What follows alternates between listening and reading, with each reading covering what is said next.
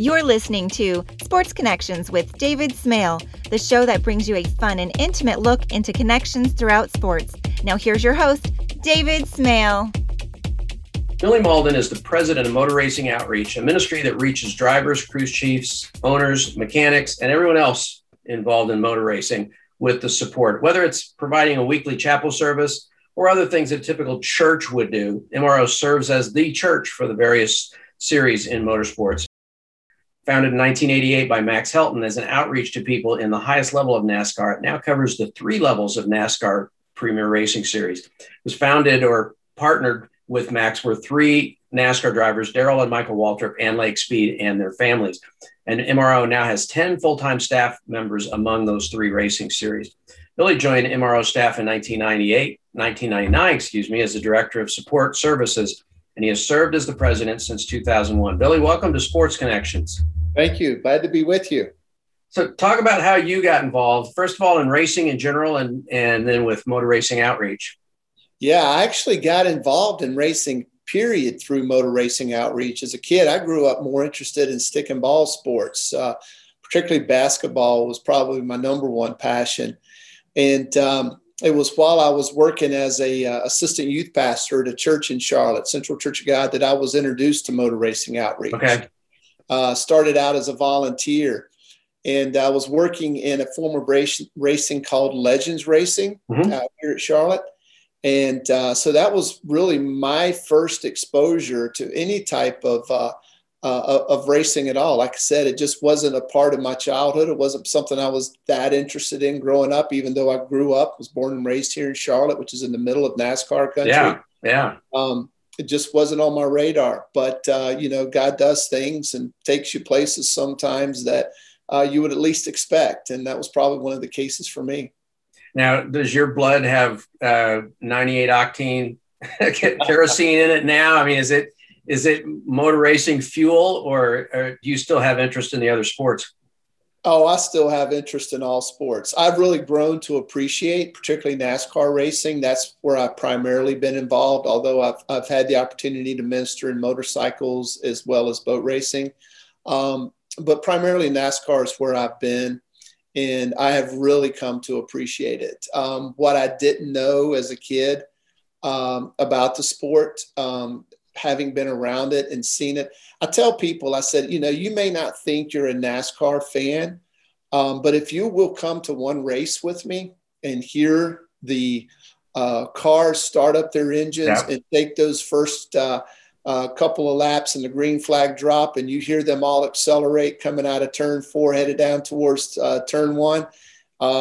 There's nobody that you may not become a hardcore fan, but you'll sure love it and you'll appreciate what racing is. It's definitely one of those sports that it's good to watch on TV, but it's totally different when you experience it in person and your ability to appreciate it.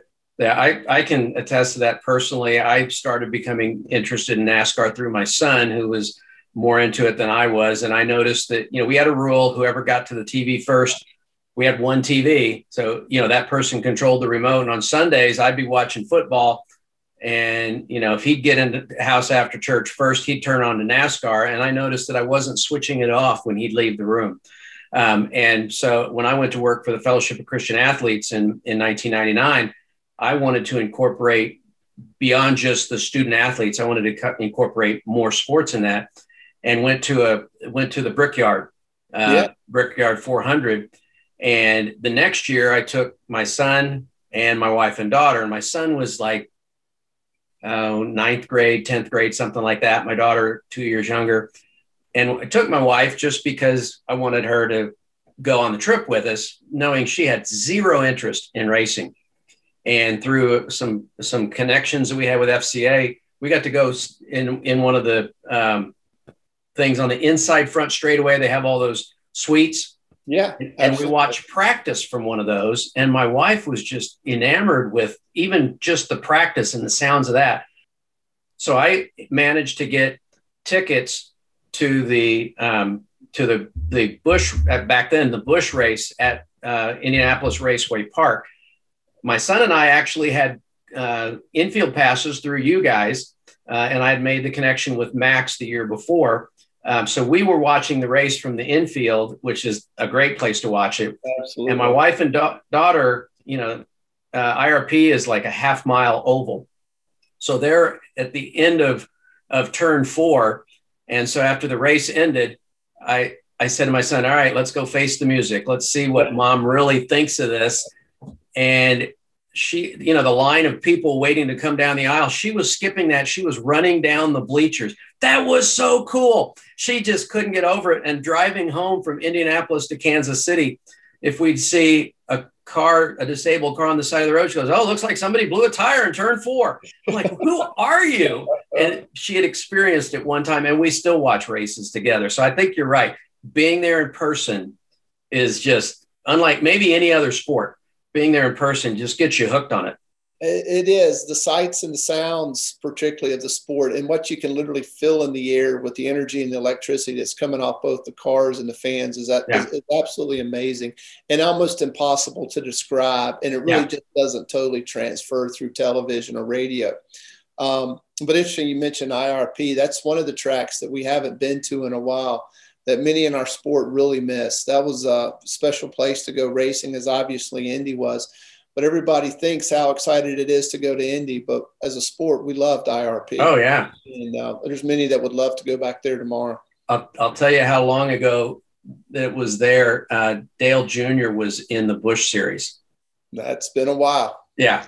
It's been a while since we raced at IRP. Yeah. Like I said, there's many in the sport that haven't forgotten it, would go back there tomorrow if they could.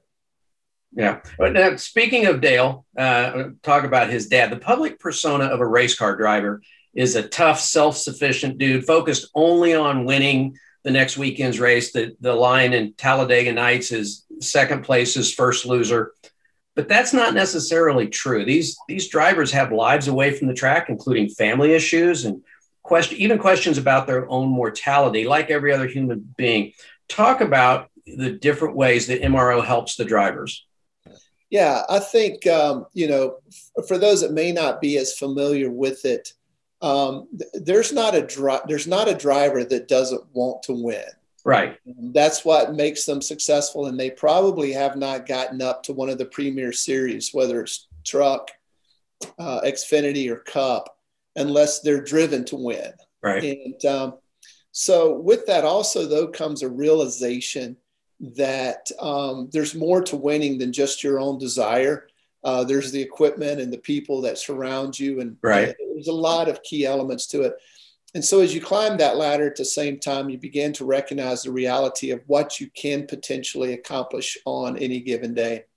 So for ourselves, just speaking for myself, when I'm watching a race any given weekend, whether it's any one of those 3 series, I'm watching it from this perspective. I know who the 7, 8, 9 drivers are that really want to win because they know they can win. But at the same time, I also know of other drivers that would be happy if they could get a top 10. Yeah. Or if they could get a top 20. They just understand the reality of what they're in, the equipment that they have, the funding that they have available to them, what their sponsors' expectations are. So it's a little bit more complicated than, thank goodness, than what Talladega Nights, for example, tries to portray. But when it comes to that, then what you also begin to realize, to answer your question, is the men and women in our sport, whether they're drivers or crew members, media, PR, officials, they're living in this bubble that gets a lot of media attention. Obviously, the drivers and chiefs and team owners get the most, and it trickles down. But everybody's sort of in this platform world. And with it comes a lot of pressure. There's pressure to succeed. There's pressure to be good. Even if you're a hauler driver that's transporting the equipment to and from the track, you're probably looked at as having a job that's highly coveted by others. Wow, I would like to drive for Joe Gibbs Racing, even if it's just their hauler. And so, you got to perform at a high level. Everybody, media, PR, crew guys. So that comes with a lot of pressure. And so if you take that pressure environment and then you also add to it the amount of time people spend away from homes, Yeah. There's a lot of folks that work on the road, businessmen, women, they'll leave on Friday and they'll travel and do their job and come back on Friday or whatever. That's not necessarily uncommon, but being gone on the weekend is a little bit more unusual. Right. Most of society does community and family on the weekends, not during the week. So for a lot of our community, you miss out on some of what's more of the traditional cultural norms. Mm-hmm. And that can be tough as well. Sure. Wives, for example, have to do a lot of stuff on the weekends without their husbands. Birthday parties, sporting Right. events, family events, church even. And that's not always easy. And it can create a lot of stress on marriages and parent-child relationships. So when you add the separation, the distance that it creates for folks, along with the pressure of the competition of the sport, the pressure to perform, it can wear on people. It can be really tough. And you'll have to make some very important decisions as to how you're going to handle all of that. We're there to help them see that the best way to handle it is through their faith, through their relationship with Christ. Some of the alternatives, as society knows in general, is, alcohol, drugs, other forms of coping mechanisms to deal with frustrations or angers or fears. Yeah. So, we're in the middle of all of that, being the light to remind people that there are good, healthy decisions and ways to deal with the very real challenges of their lifestyle.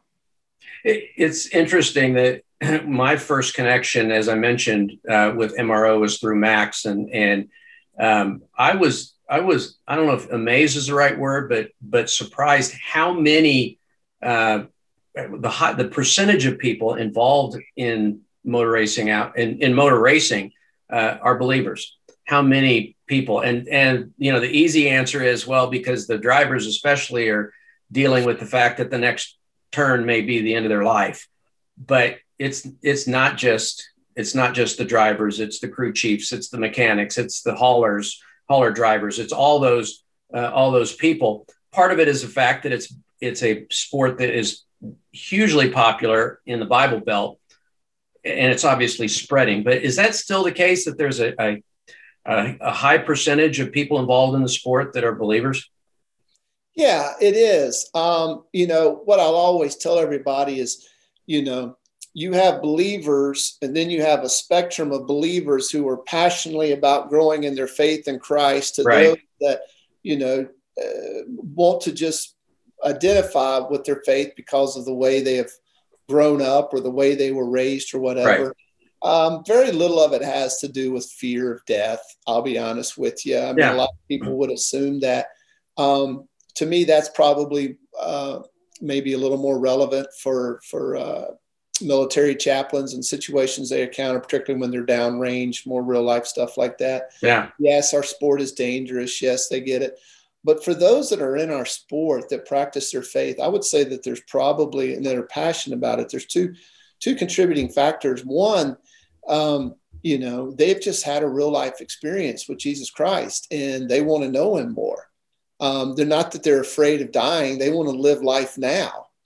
So that would probably be one of the biggest reasons for that. Mm-hmm. And two, it has been our presence. I mean, we're going on 30 plus years in the garage area. We've gone through probably 3 to 4 cycles or generations of drivers.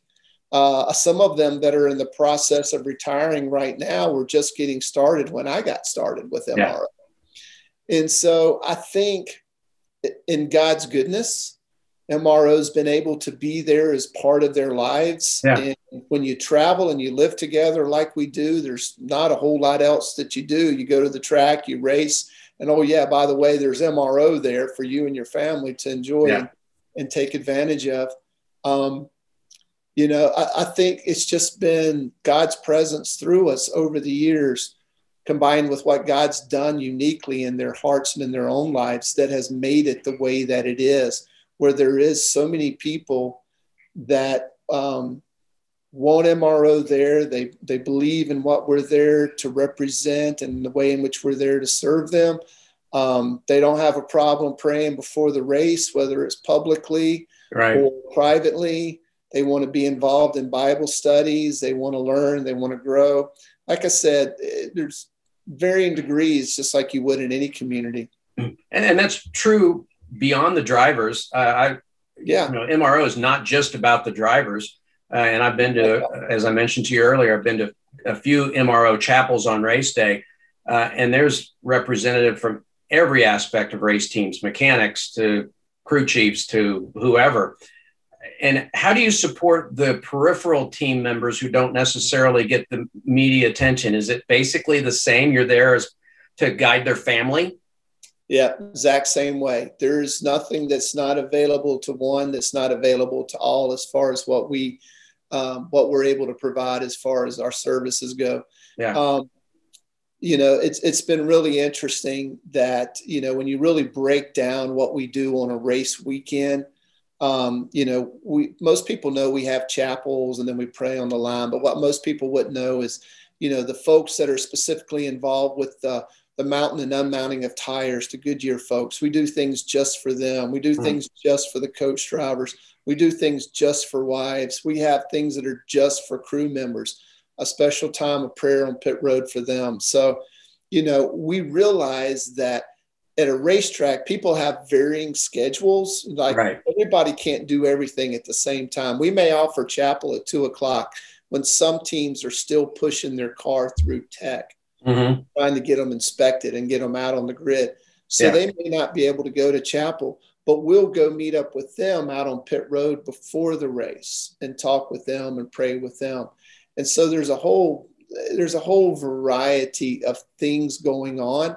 But at the core of it all is our presence. Yeah. At the end of the day, it's just being there at the track from the time the people show up till the time the people leave, and seeing what needs emerge beyond just the traditional services that we provide, that we can be there to help.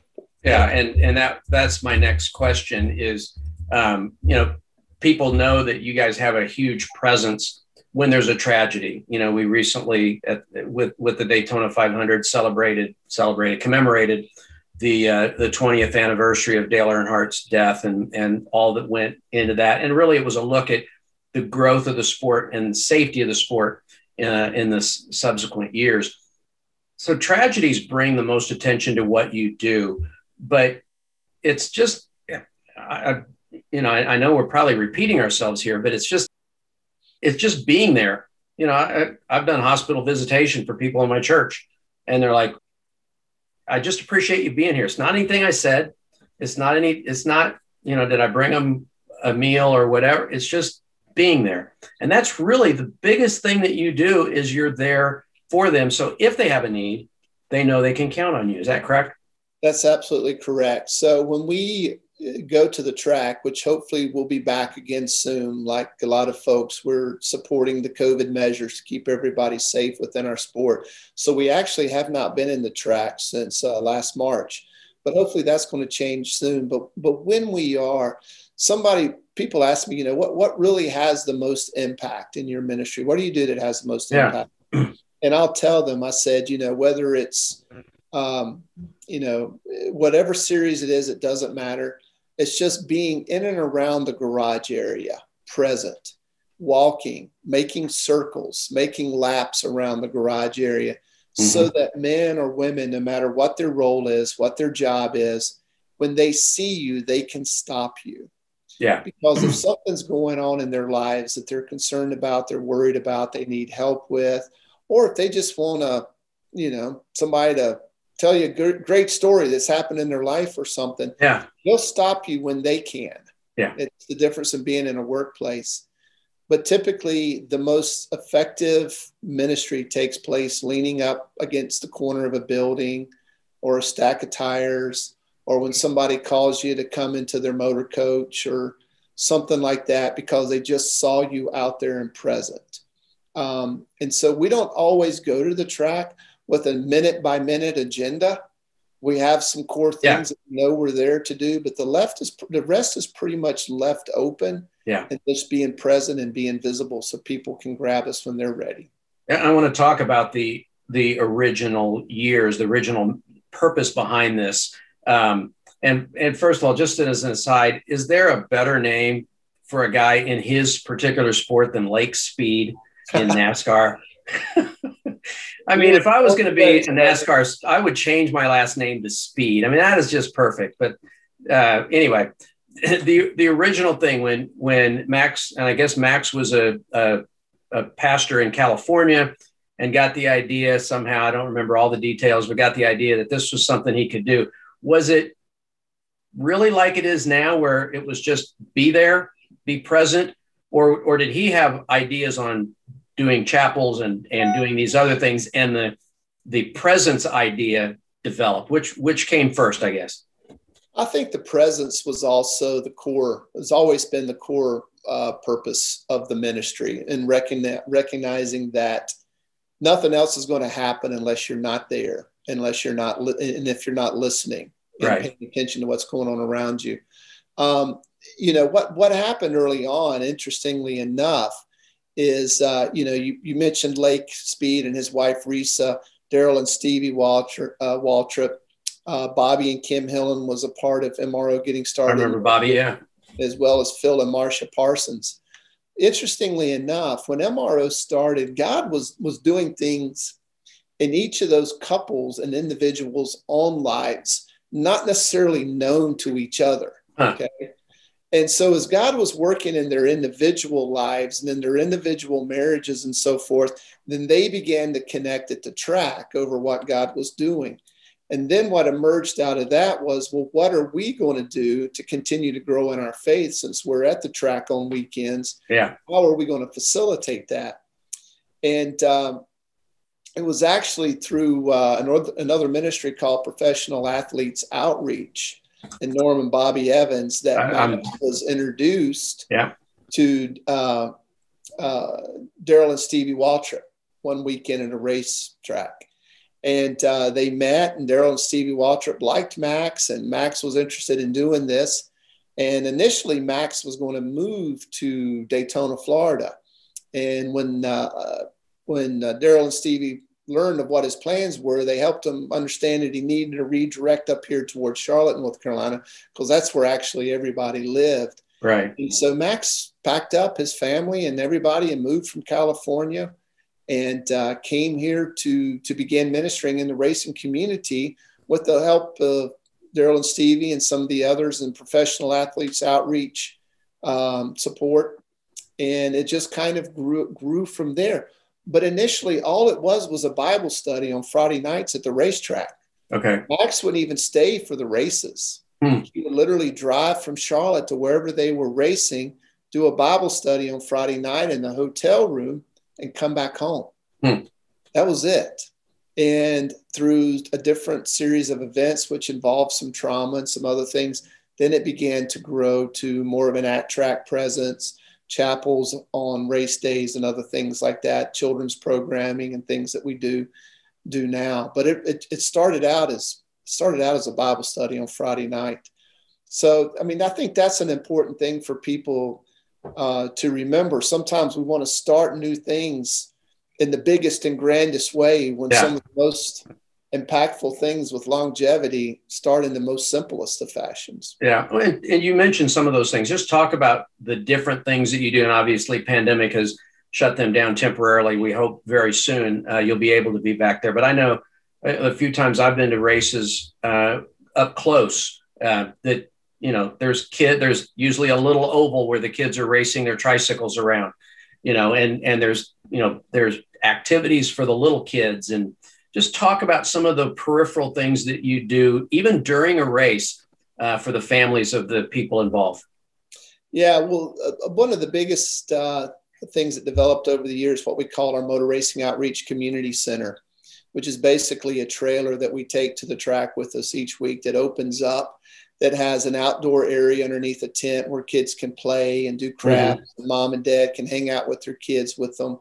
And then inside, there's an area where we can do what we call Bible Club, which is just sort of an every weekend version of Vacation Bible School for those who may be familiar with that. But what it has done over the years is allowed for there to be a place at the track. And this is pretty much more towards those that travel week in and week out and live in their motorhomes at the track, to have a place to go, to hang out, for the kids to do things and have fun while they're at the track, even for us to be able to watch them during the race. So mom can maybe spend time on pit road, on the pit box, or whatever it is that she may want to do. And that's been one of the things that's helped families more than anything within our sport, to be together, to be able to travel together, to be at the track, and to not be as much separation. As that's going on, though, during the race, our chaplains are walking up and down pit road. You can't do a lot of talking. It's very loud, obviously. Yeah. But eye contact can be very powerful. Smiles can be very powerful.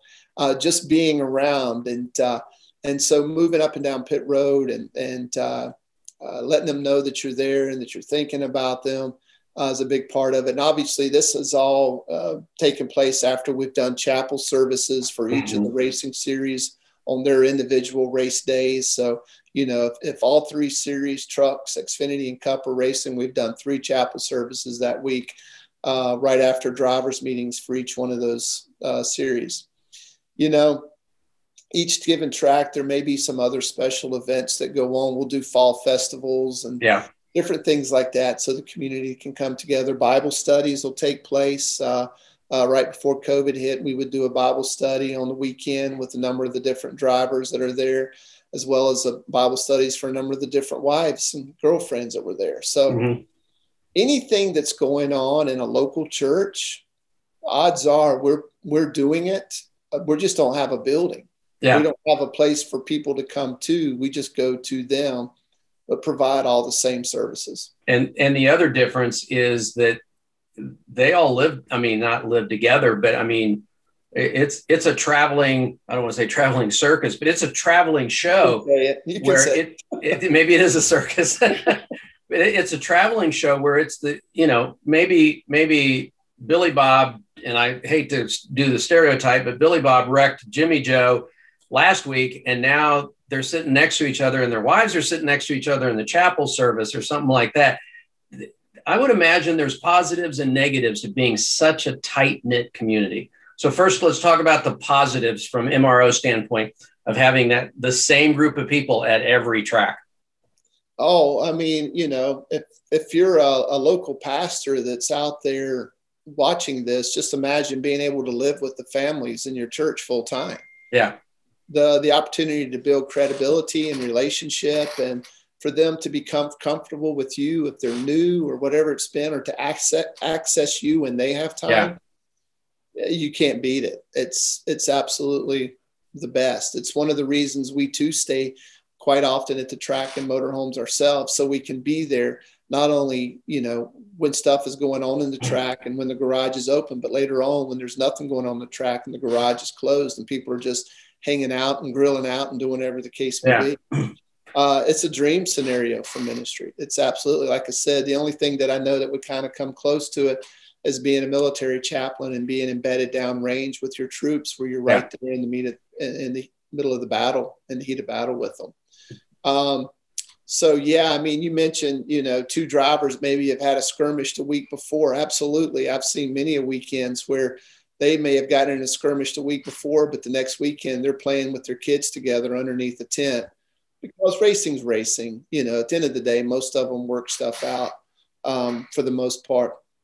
But there may be a driver that was let go of one team one weekend, 1 year. The next year he's back in chapel sitting beside the team that let him go the year before. There's just so many different dynamics like that can potentially play out. But at the end of the day, the chapel services and MRO presence has been the place where everybody can kind of come together and leave all that behind for a little bit and not have to think about racing or whatever racing does for them or to them. They can leave it all behind for a little bit, which is the good news, and learn and experience God's presence in their lives, which can bring healing and health beyond all that other stuff. Well, what's the biggest need that you hear about? And I don't want you to get any specifics, obviously, but what's the most common thing that you hear from people involved in the sport that say, man, I really need some guidance with this? Oh, it's usually marriages. We're struggling right now. Again, for all the reasons that I mentioned to you earlier, Yeah. the separation and so forth. And probably so, I'm trying to figure out what to do with my kids or how to be a better father, how to be a better mother. I don't feel like I'm connecting real well for them. Those would probably be the two biggest ones. And then just frustration, probably from lack of performance. We're just not running well right now. We're not doing well. And it's disappointing and I'm frustrated. So it's basically the same for every pastor in every church. It's no different. Family issues and not doing well at work. Yeah, no different. Frustration with that. Yeah. And I know right now you guys can't be back there, but once that is possible, what will keep you going back to the track on a regular basis? One